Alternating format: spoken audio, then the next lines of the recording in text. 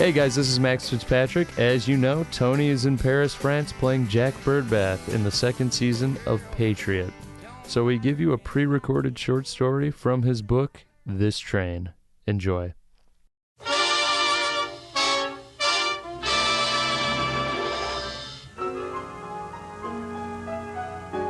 This is an essay from my book, This Train.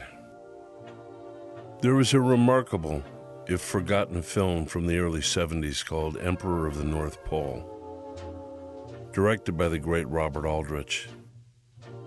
It is about the struggle between the king of the hobos, played by Lee Marvin, with a cruel and grizzled efficiency, and the sadistic and pop-eyed freight train conductor, played with malevolent abandon by the great Ernest Borgnine, whose sadism and hatred ooze from every pore. The movie is a piece of filmic muckraking, and its proletarian heart beats with down-at-the-heels Spartacus-like brio. Marvin is, of course, the coolest hobo on this planet, and his grizzled hobo, named only A1, decides more out of orneriness than anything else that Shaq, the murderous Borgnine character, has lorded his petty and murderous tyranny over him and his fellow hobos for long enough. We see this thought cross his face and eyes after Shaq has murdered yet another hobo. You see this thought move through him. I'm going to kill this motherfucker. And we pull for him because, by the logic of these kinds of movies, men like Shaq need killing. They're the ones who become the Hitlers and the Pol Pots, the normal little nobodies who acquire $2 worth of authority and yet achieve power over the lives of those who have nothing. Emperor of the North Pole is one of my favorite movies, in part because its look into the culture of hobos, the hobo jungles in particular, and the cruelties inflicted upon hobos for not having an address. Hobos begged, borrowed, and stole, as did many others after the Civil War, or at the height of the Depression. I'm thinking that now that is not all that different from then. Only now the hobos have cell phones. But there is a hunger among people that I've not noticed before. As with the Depression, people are losing their homes, their jobs, and there is a real hunger out there. Not just the metaphorical kind. Lately in New Orleans and Chicago and New York, I see more hungry people than I can ever remember. You know when the homeless guys are actually buying tacos rather than night train, that it's bad. The hobo alphabet always fascinated me.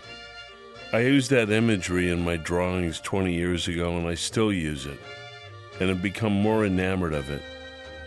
The hobo alphabet is a lost language, like an American Sanskrit almost, a language of survival and dispossession and hunger. There is anecdotal evidence that the hobo alphabet evolved out of cattle brands, and I believe there may be something to that. Many Civil War veterans and Depression-era itinerants were cattlemen and ranch hands, and perhaps rustlers. Even back then, most of our population, a good portion of it anyway, wasn't literate. Education still had to catch on.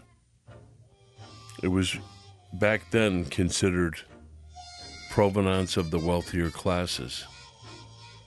During the Civil War, only about 1/3 of Americans could actually read and write.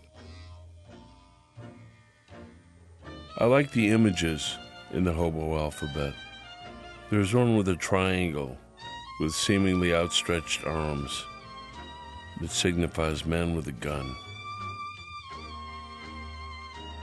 I would like to change each of these symbols and give the hobo alphabet a language more hopeful, and further this language that nobody any longer speaks.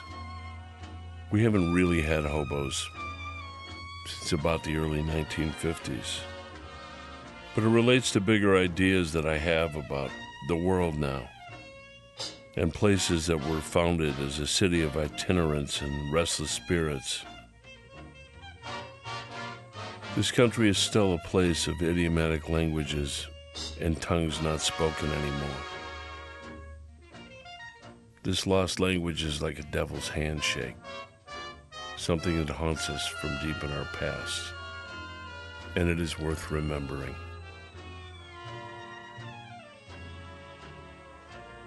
Hey guys, this is Max Fitzpatrick of The Max and Tony Show. We just want to thank you guys for tuning in. This is sponsored by Forbidden Root Beer. Next time you're in Chicago, check out their brewery on 1746 West Chicago Avenue. Big shout out to Park Walk Production, home of The Max and Tony Show. Don't forget to check out Adventureland Gallery and the Dime Showroom at 1513 Northwestern. If you want to check out the podcast through my dad, go to tonyfitzpatrick.co, his Twitter handle at thistrain, or his Instagram handle at tonyfitzpatrick9.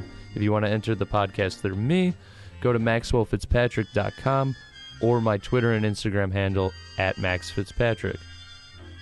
Tune in next time. I think someone is back in Chicago. Who?